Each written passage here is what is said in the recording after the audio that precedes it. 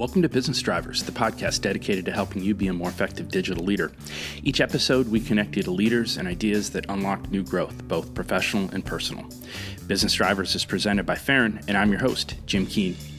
Our guest for this podcast is Jen Swanson. I think Jen might be the best network tech leader in the Twin Cities, and I feel very, very fortunate that I get to work closely with her on some of our best engagements at Farron.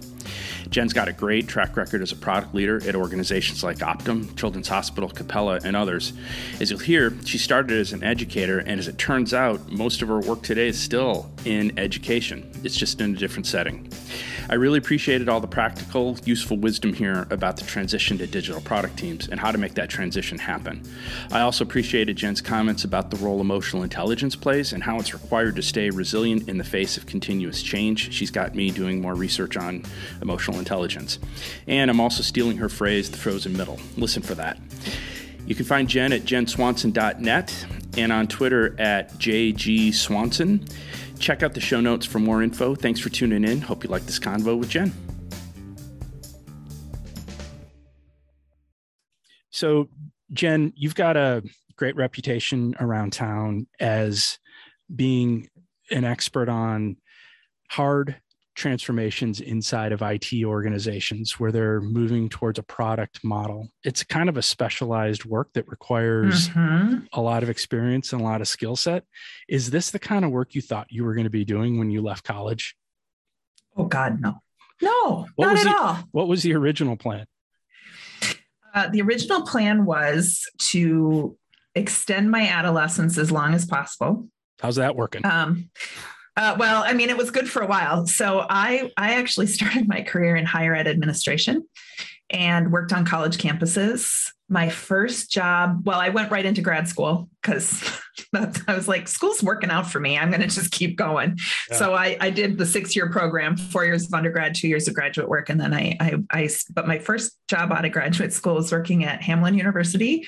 I was a live-in hall director and I helped plan campus activities. So like bands, coffee houses. Remember coffee houses back in the day where like some dude in a man bun with an acoustic guitar would play in a dark cafeteria and everyone thought they were real cool? That was what I did for my first job out of grad school. And then also lived in a dorm with 220 undergraduates. And that is like a whole other podcast that we'll have to do sometime because we're not going to get into that now. But that's where I started. That'll be part 2. That'll be part 2, right? So that's where I started. And I worked in higher ed for a long time. And I was always the youngest person in the office because, higher ed is full of lots of people who take that job at 18 or 22 and then stay there until 65, or at least the time when I was coming out. Now it's not less so now, but it was a very staid kind of thing. And so I worked for, a couple of the local colleges. And I was the one that was like, we should really be emailing our alumni. And people were like, that is just shocking to me. So if there was a technology project to be done, everyone would look at me and be like, kind of like, hey, Mikey, give it to Mikey. Yeah, it was give it to Jen. She'll figure it out. And so, like we did the first email marketing to alumni at the Carlson School of Management.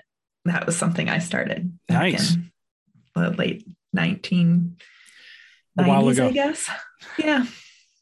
Well, and then I kind of found my way through, but technology was always the underpinning. So I was always the one who could translate, right? Like I could sit between somebody who understood technology and someone who didn't understand technology, and I could explain what the other side was saying.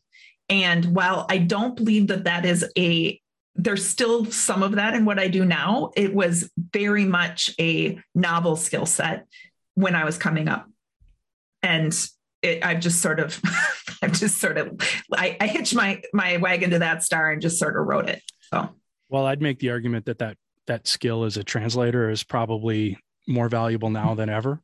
Sure. And I would also guess, well, let's just flash forward a little bit. Talk about the work you're doing now and how your skills as a translator, explainer are coming in valuable.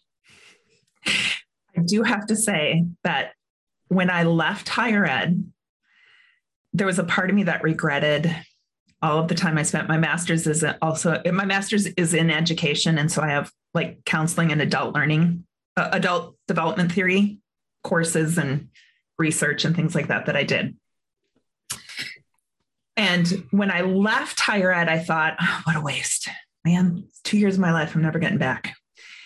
And the amount of time, the number of times a week that I think back and to those learnings and that research and, the work of my master's program and apply it and what I'm doing now is shocking to me, because it's all about how do people learn new skills? How do people change how they work, right? How do they show up in new and different ways? How do we deal with vulnerability, right? I'm a big Brene Brown fan. And so I talk with my clients a lot about vulnerability and shame, right? Because if you're going to transform an organization, everybody at every level of the organization is going to have to show up with some vulnerability at some point. And so it's very interesting to me to see both how far I've come in my job and really, really how close it is to where I started out. So what I'm doing now really is working with leaders, defined in lots of different ways, but leaders inside of organizations that are facing down the realities of digital transformation. They maybe have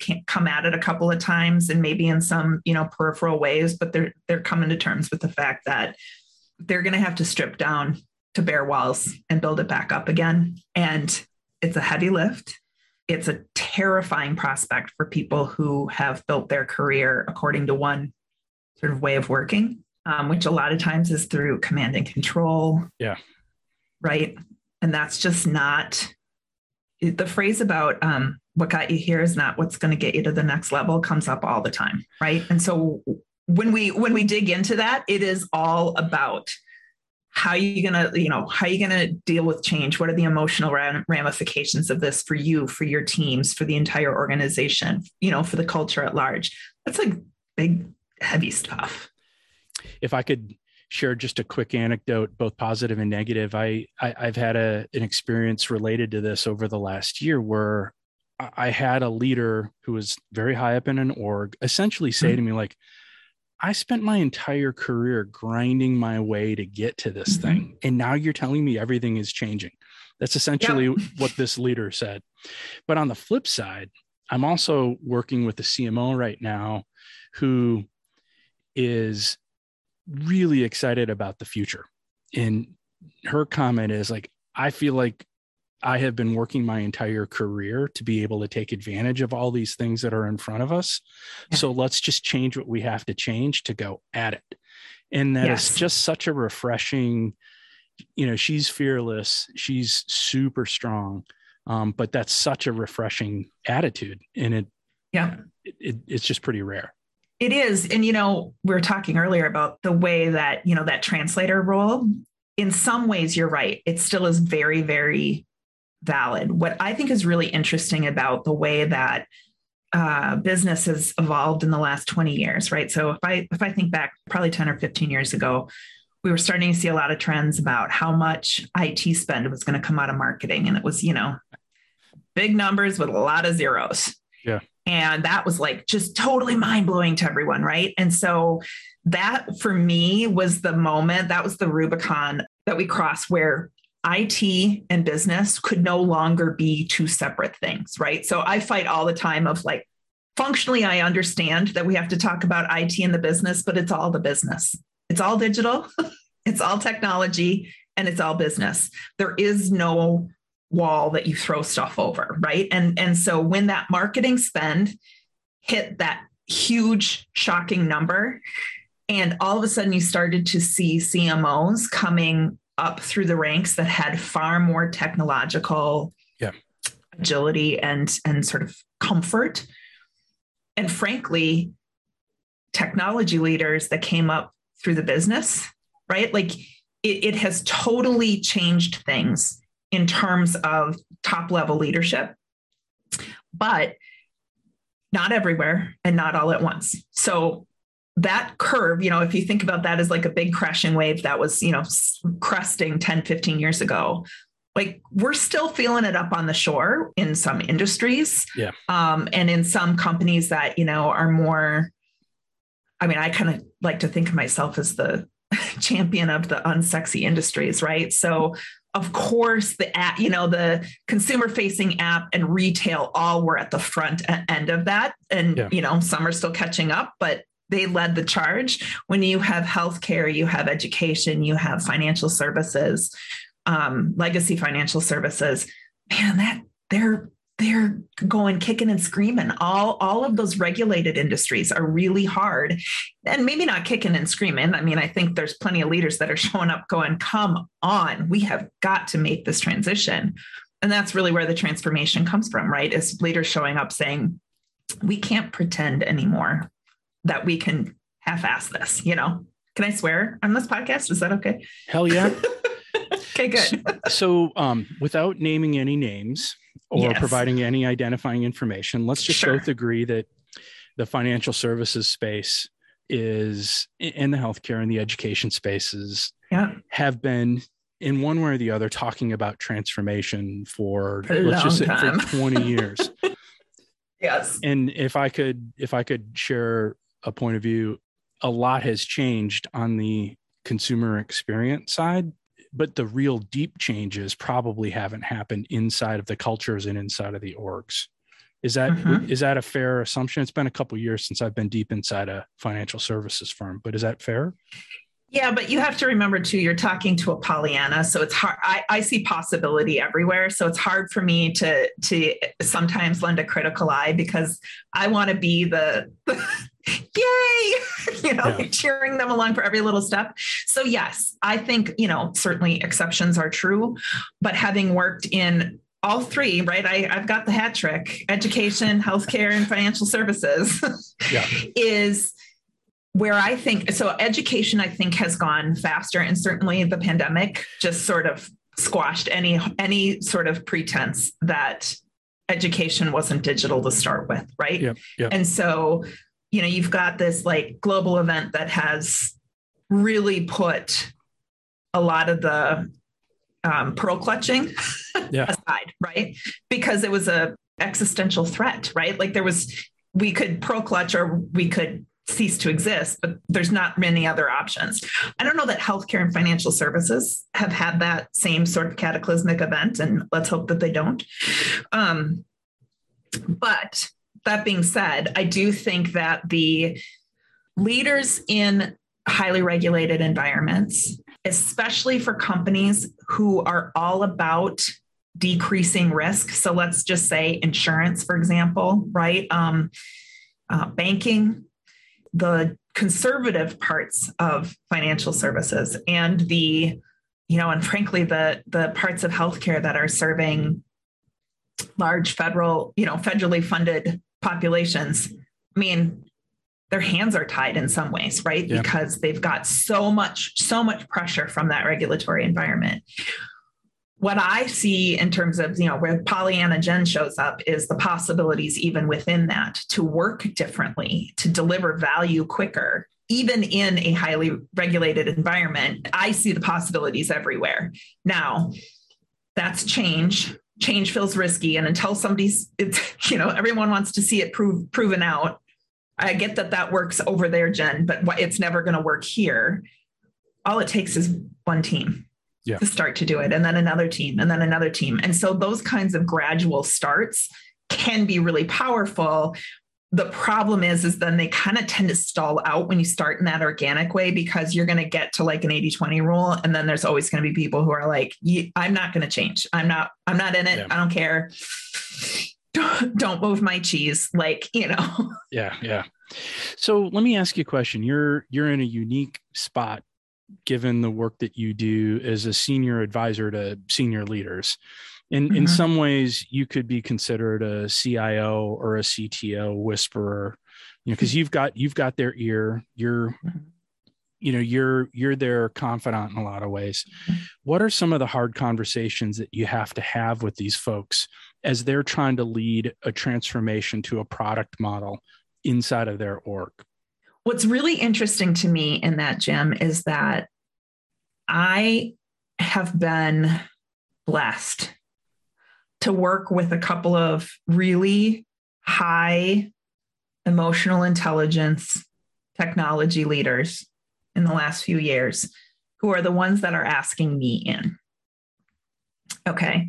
Because what they see is this entrenched, command and control model, and they know that they can do better. Yeah. But they're not necessarily equipped to have the conversations. They can get their C-suite on board because they can look at, look across industries at companies that have done the work, right? They've got the receipts and they're more nimble and they're more profitable and they're capitalizing on market opportunities in a way that their company just goes, God, how did we miss that? Why are they doing that? Why can't we have that? Right. Yep. And these folks show up and they get that executive buy-in, and maybe they've got pockets of, well, chances are in most cases, what they have is a frustrated delivery class, right? Like, so the doers in the organization, the people who do the work are frustrated because it takes 6 months to get budget approval to change the color of your pens, right? It's just it's so overburdensome. And so, but what happens, and it's McKinsey's termed it the frozen middle, right? Like the senior director, VP level, director level, who have come up through their career in a command and control stage gate, but a very waterfall way of getting stuff done. We tell you what we want at the end. Yeah. You go off and build it. Don't ask questions. Don't get sassy with me about what does the user want. I'm the business. I'm going to tell you what I want and you go do it. And the problem is that you get executive teams going, how hard can it be? Let's just change. And then you got people down below going, if we don't make a change, I'm going to quit. And then you got the people in the middle who you actually need to make the change, that frozen middle, just entrenched. And they just there's some that are ready to make the change, but that's where, if we go back to the counseling stuff that I said I bring in, is dealing with that sort of middle level of, I don't know how to be or show up any differently than I already have. I'm probably 20 or 30 years into my career, and I've had success one way and you can't make me change to another. And oh, by the way, my comp and my success, my personal financial success is all tied to this old way of doing it. And now you're telling me I'm going to push control down to my teams. I don't know if I trust them to do this. Right.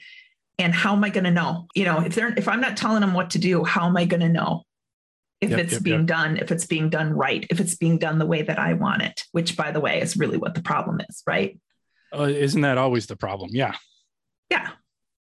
So when I get asked in, that is the question almost always, even if it's not the words, that's the essence, is there is an opening for it. I have a willing, I think there's a willingness and an energy in our teams to experiment and to change how we're doing things because people are frustrated. But there is this brick wall in the middle and I don't know how to scale it. Come help me scale it. And so those are the conversations that I get in, and I say, well, what is the fear of change, right? Is it we're moving so fast that we can't possibly shift? Where can we carve out some safe spaces for that iterative sort of experimentation kind of model? There's lots of different layers of the conversation, but I would say 90% of the times that's what I'm getting asked. I think we could do a whole separate conversation on breaking apart the fear of change and what's the fear stack. Yeah. Oh my God, I'm going to totally use that. Yeah. Right. Yeah. And it's everything from psychological to losing your skills down to just like primal fear, but we'll come back to that. So yeah. As you were going through some of that, I was starting to think of this frozen middle, and that's a term that I hadn't heard, but it makes total sense to me.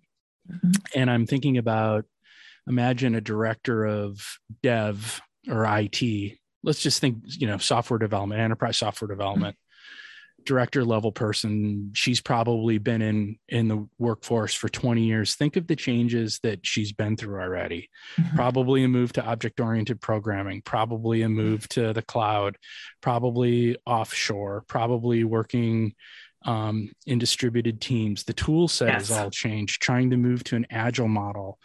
capability, maturity, management, lean, all of the things. And so now right. this move to a product centric model is the latest. Yeah. So it's a lot. It is a lot. And I think what's different, and this is not about IT leaders. It's not about business leaders. There's a fundamental human sort of personality change or personality difference that I come back to time and time again, and it is the fixed or growth mindset, right? So if you are that director and you've got a growth mindset, you're coming at that saying, I've been through a lot. I've seen some stuff. I've got the t-shirts, right? And every time we did it, it was hard, but we got something out of it, right? They saw that there was an investment in the change and that then there was something that came out of it. Sometimes it was a big improvement. Sometimes some of that stuff failed, I'm sure, along the line. But overall, the arc of progress has been positive when we think about that 20 years in that IT director's life, right? Yeah. So you can have a growth mindset about it and to say, okay, not a wholesale, yeah, let's go.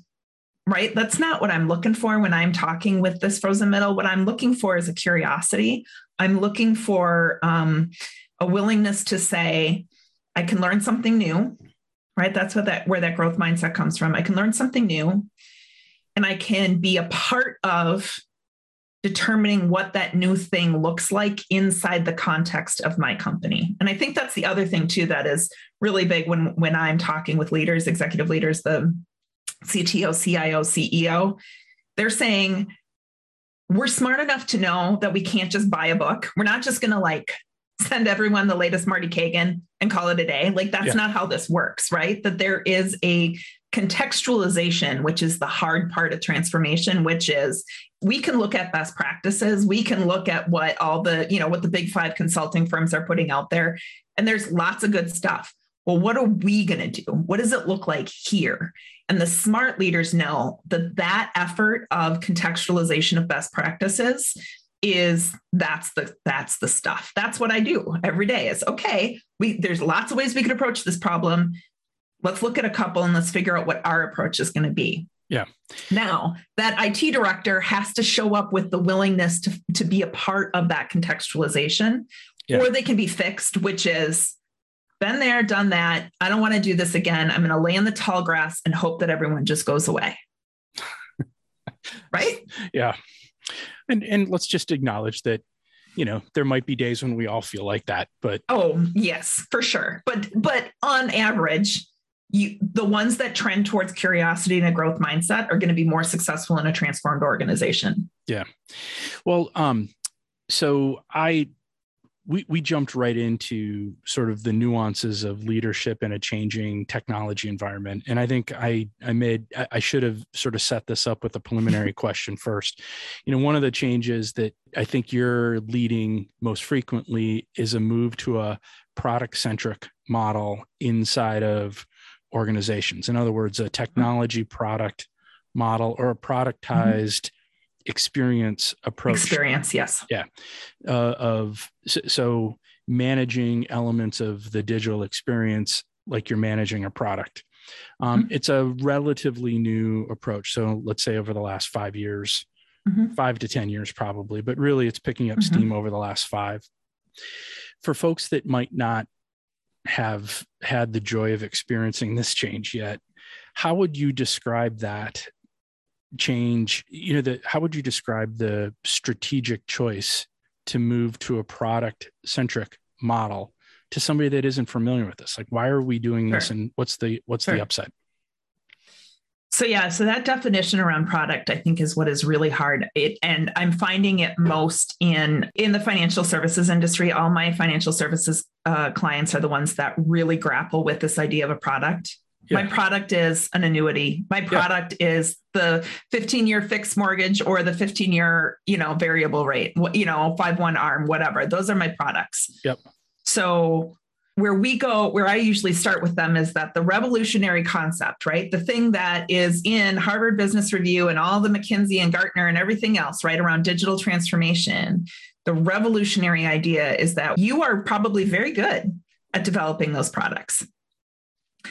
how can we take a similar discipline around understanding the market, understanding our customers, understanding how our consumer expectations are being set, not just by our competitors, but by the digital world at large, and saying that we have to apply that same discipline of both design and delivery, problem space and solution space, to the experiences, the ways that we service that product, the ways that a customer interacts with that product.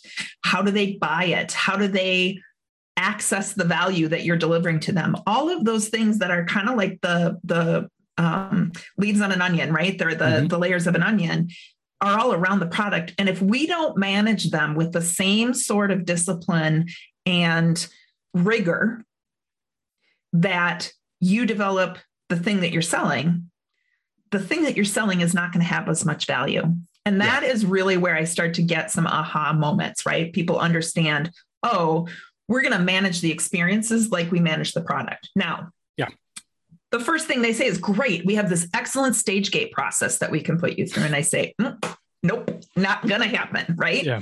Because we can deliver that value incrementally. We don't have to wait until all of the Avengers have been assembled to see the value, right? There is value in Thor and Black Widow and Black Panther and all of the other ones in and of themselves, right? I'm sorry, I have teenage boys. We spend a lot of time talking about the Avengers. So I do think that looking at that all the way around is really important, and that's really the big eye opener. Everybody wants speed to value, right? Why does it take so long? Well, we can do it faster, but it's going to require some changes in how we do things. So getting into like, how do you manage these digital product teams, or how do you lead these digital product teams? Can you share a story of when a product team you were working with, either as a leader or as a coach, kind of got it when it started clicking for them, where they realized like, oh, okay, I understand really what we're trying to do now and why this is better? Yeah. So many, because I love what I do. I love that I get to work with teams. This is the whole enchilada, right? I think honestly, for business teams, right? And again, I'm going to now violate the rule I said earlier about referring to business and IT as separate organizations, because it's all the business, but for business teams, right, who actually have the road scars from delivering actual products that are sold, right? Yeah. What they will say is, I had a frustration that everything took too long, that in a project model, I would have all these people who would swarm around this initiative, and then they'd be lost to the winds. As soon as the project ended, they were off into other parts of the organization. And if there was a problem or a change or some sort of thing that we needed to do to meet a customer need, I couldn't get those people back. I had to like ramp it all up over again. And even just this week, working with a team who's in the definition stage, right? They do not have one story in their backlog. Okay. Just to nerd out, right? There's not, no one's coding anything. But when we're in the define phase with them, where we're taking their business and starting to break it down into value-based product groups, and we start to paint a picture for, okay, if we start thinking about the way that new clients enter into the ecosystem, right? And we optimize for that. Here's how you're going to see the benefit over here. Because we're in what is the product, right? What's the product group? What are the product families? And what are the outcomes we're trying to drive? And all of a sudden they see that instead of thinking about, their investment portfolio clients who can't do X, Y, and Z, and that they've got to, they're trying to journey map the whole experience and solve for all of it at once. They realize that if they can come at it through an onboarding experience, for example, or a acquisition experience, they can start to see the rising tide that lifts all boats, right? And there is a moment where they all look at, whatever that slide is, where we start to say, this is going to be, this is what we're hearing you say your product family will be. And these are the likely product teams. And these are the outcomes we could drive. There's kind of this moment and they're like, you can do that? And I'm like, yeah. We're going to do that. It's not me. We are going to do that. Your people are going to do that, but we're going to assemble them as a different kind of team, right? Yeah. And we're going to have dedicated resources, and they're going to live and breathe this, and they're going to consistently improve it over time. And you are going to start to see value in a quarter when they start to actually produce, working software. Yeah. They're going to say, oh, I get it now, right? Rather than we're in queue on, project number 67 to get the guy we need to do the change to the onboarding experience, right? Yep. So now I'm jumping off my list of questions here because it just made me realize something. So as you're coaching these orgs to move to a product-centric model, what is typically the model that you're unwinding? If the destination is a high-performing product team, what is the point of departure? Is it capability management? Is it project teams? Is it work stream leaders? Like, what is the point of departure that you're having to address? It is it's project-based work. Okay. It's December. Everyone's finding out what their initiatives are for next year. There's $50 million in new initiative funding. And if you're not on the list, then see you later. And then there's all of the, I know, Jim, you worked corporate, so you know this. Remember when you would get the list of priorities, or the list of the strategy, the top 3 strategies, right? And you would look at, I did this, I'm going to totally own up to doing this. You would look at those strategies from the executive team, we need to drive revenue and decrease, cost to serve or whatever it is. And then you'd look at the work that you wanted to do. Oh yeah. Right. Yeah. Not that the customer wanted to do, or that the business wanted you to do, but that Jim wanted to do. And you would look at it and be like, oh, I can totally make that work. I'm just going to I'll map this one here and this one here. And then you put your hand up and say, look, I've got some activities. I've got some things that lie into this. Give me my money, and you'd get it and you'd go off and go. That's the model that we're trying to unwind, because they're saying, look, we need to launch, in these markets, we need to launch these products, we need to do whatever. And by the way, all of those strategies are very business oriented. This is what we need to do. Let's not at all think about what the customer needs, right? How are we going to show up and serve the customer different? So the thing that has to be unwound is this idea that there is a fixed pool of money once a year. It gets peanut butter spread around. Everybody goes out and does stuff. And that by some miracle, right, it's all going to come together and prove out the value that they said they wanted in January when it comes to around time in December. That is what we are having to unwind. And instead saying, we're not going to do that anymore. You got $50 million you want to put towards growth and innovation. Get specific on what is that growth and innovation. Stand up teams around it, right? So we're talking about unwinding project-based funding, annual capital financing, right? Yep. No longer are we, the conversation is, there's always a moment with a finance person who says, oh my God, are we going to be able to capitalize these teams? Because that's how their whole enterprise is built, is what's capital and what's O&M, right? Operation management. And you're coming in saying, no, I want to fund a team. I want to fund a team, at a fixed run rate for the next 2 years. And we are going to crank out this value over a roadmap. And then we'll talk about whether or not we need to increase that run rate or decrease that run rate. Yeah. And that just breaks everything. I think I still have a couple spreadsheets from the 2000s from Ameriprise where, you'd go through the portfolio of projects and, there'd be the little check boxes. Is this a high, medium, or low against this organizational priority? Put higher medium. I mean, I'd go through and mark a couple mediums just to show I was maybe 1 or 2 lows, just to show I was doing it right. But I was yes, it all matches. Trust me, it all matches. Well, and then the dirty little secret is nobody would ever go back and look at whether those things actually delivered any sort of return or not. No. So good times. Good times. Do you have an example, or can you share a story about a leader that isn't you, who did a great job of communicating the what and why of this transition to the product model?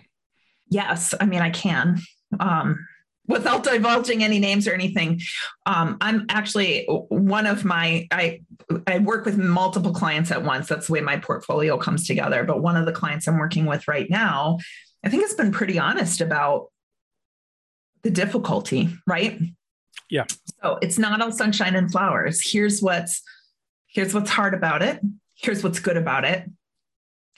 When I've done this before, here's what I learned and what we're going to do differently this time, right? Like being vulnerable. See, I'm going to come right back around to good old Brene Brown, but showing some vulnerability about what you got wrong in past iterations of things is a very compelling story that draws people to you, right? And says, okay, I'm willing to take that growth mindset and be on this journey with you. Because I tell people I have an advanced degree in metaphor. I really, as an English major, feel like it's my duty to really enrich conversations with really great metaphors. But it is my job is a little bit like being a Sherpa, right? Getting people up the mountain, but there's no clear path. This is not like we're going to take the same path everybody else did, but we know we're starting at base camp and we got to get to the summit.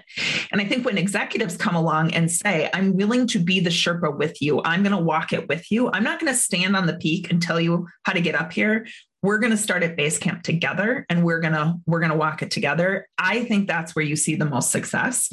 And again, that requires emotional intelligence. It requires vulnerability. It requires an openness to say, the way I did it before is not necessarily how we're going to do it now, but there are lessons and sort of mileposts along the way that I know about, and I'm going to help you because I know that, right? Yeah.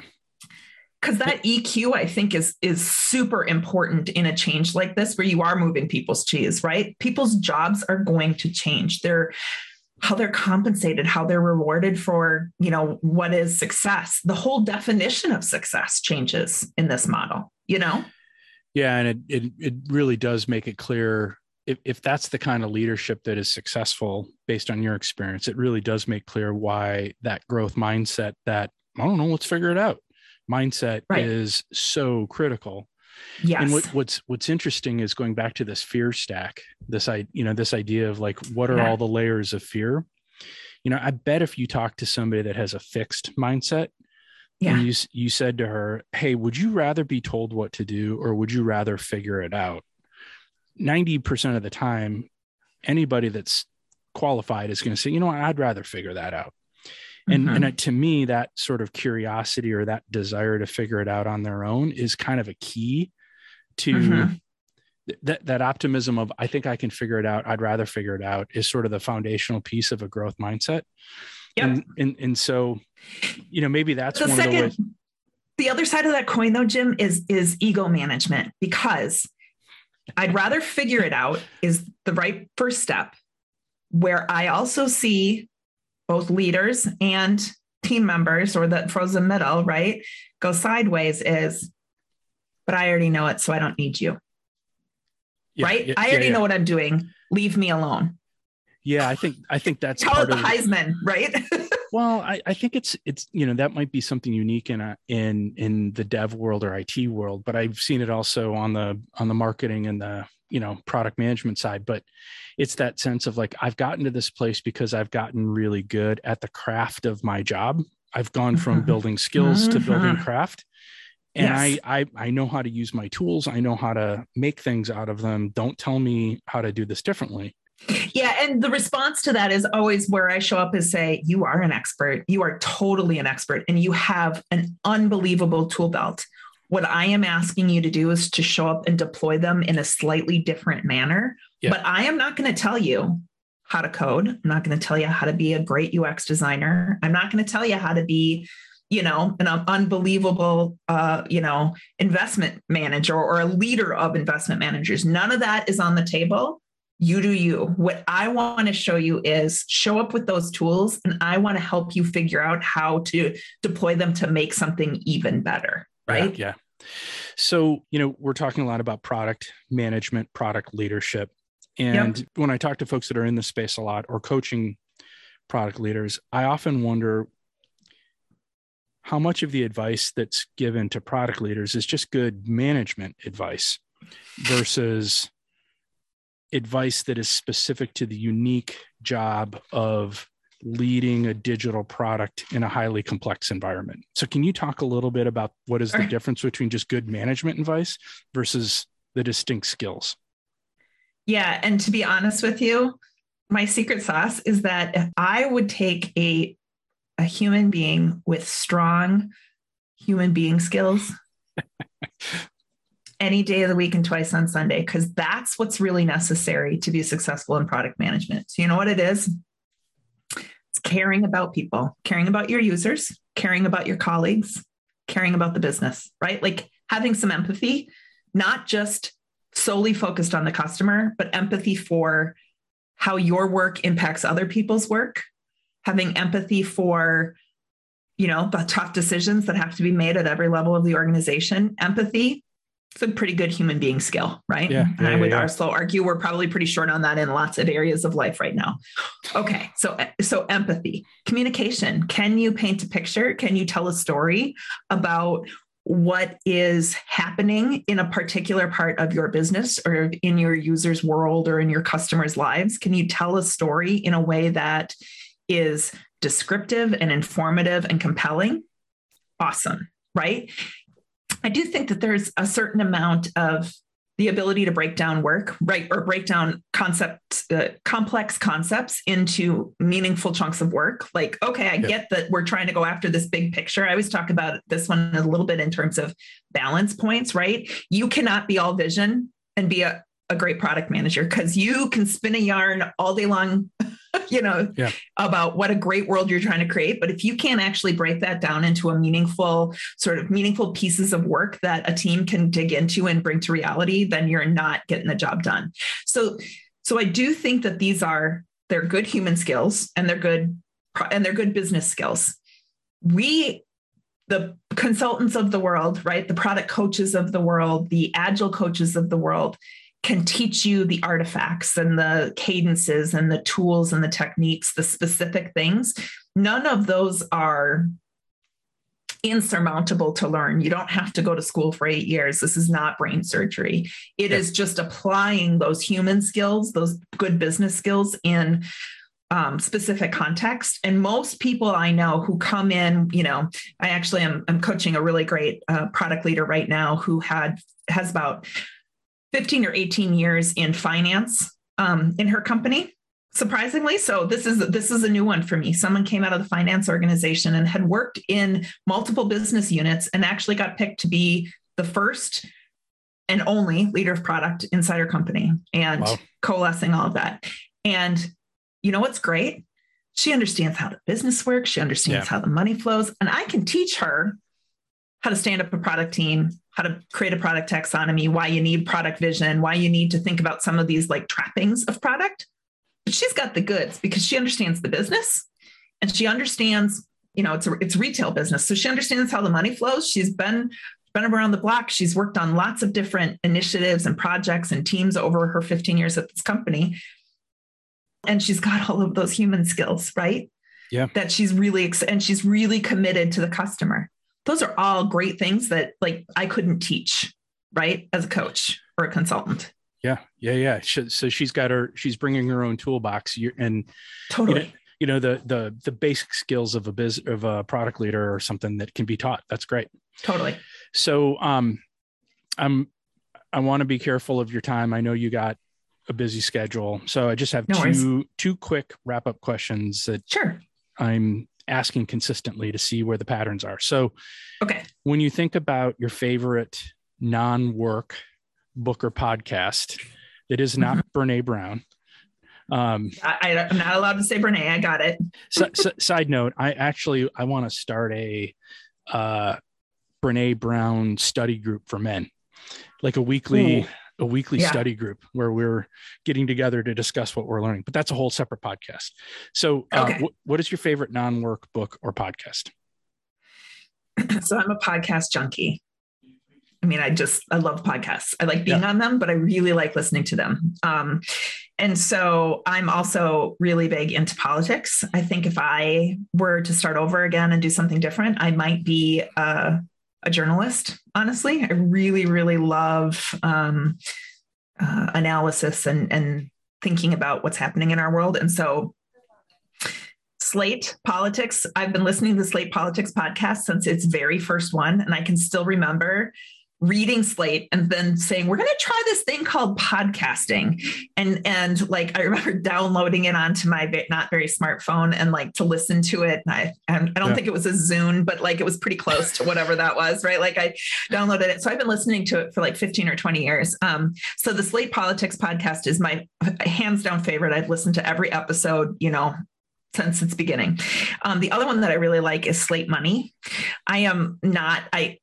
I famously skipped out of all econ classes when I was in college because I just could not figure out how to get interested in that. And I like sought exceptions, but the Slate Money podcast, so both from Slate, is really great. And actually Felix Salmon is, I think he's with Axios now, but he's a very compelling, he can break down really complex ideas to like super, super understandable and entertaining. Like I'm constantly entertained on that to really think about the role of macro and microeconomics and politics and everything else like that. So I love that.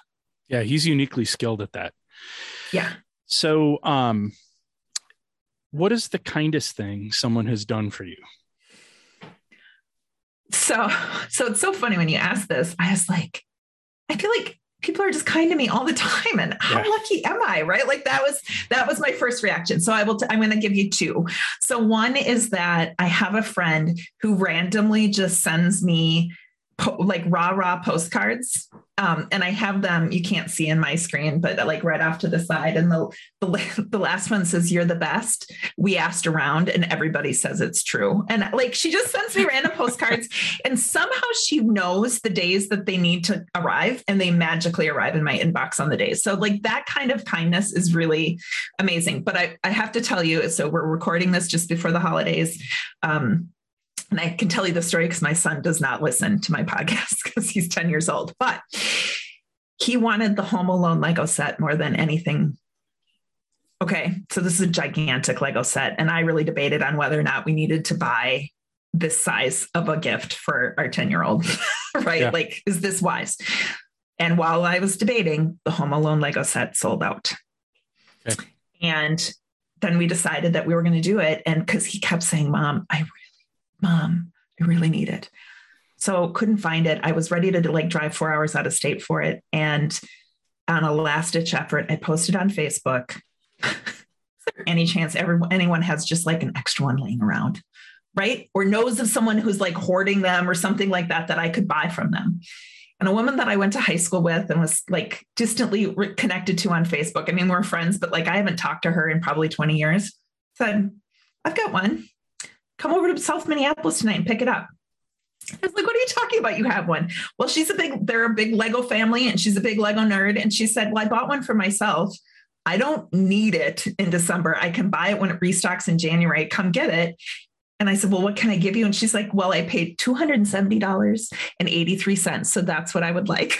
Like not 1 cent of markup, not anything. I can't believe I just admitted that I spent that much on my child for Christmas, but there it is.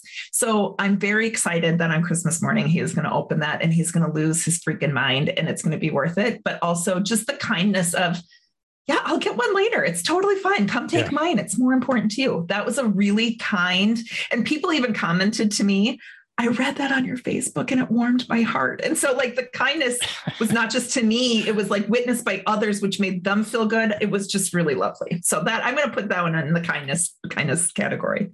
All right. Well, I think that's a great example and a great way to end. Thank you. Well, I hope you have a really peaceful and quiet close to the year. Thank you. You too. And you come back as strong or stronger in 2022. Wonderful. Same to you, Jim. Thank you so much. All right. Thanks. Thanks for listening to Business Drivers, presented by Farron. Find us at hellofarron.com to learn more about the work we do, sign up for our newsletter, and find articles and resources to help you grow as a leader. Or find us on Twitter at HelloFarron or on LinkedIn. If you like what you heard, please tell a friend. It's the best way for us to grow our audience. We'd love to reach more people with the work that we're doing.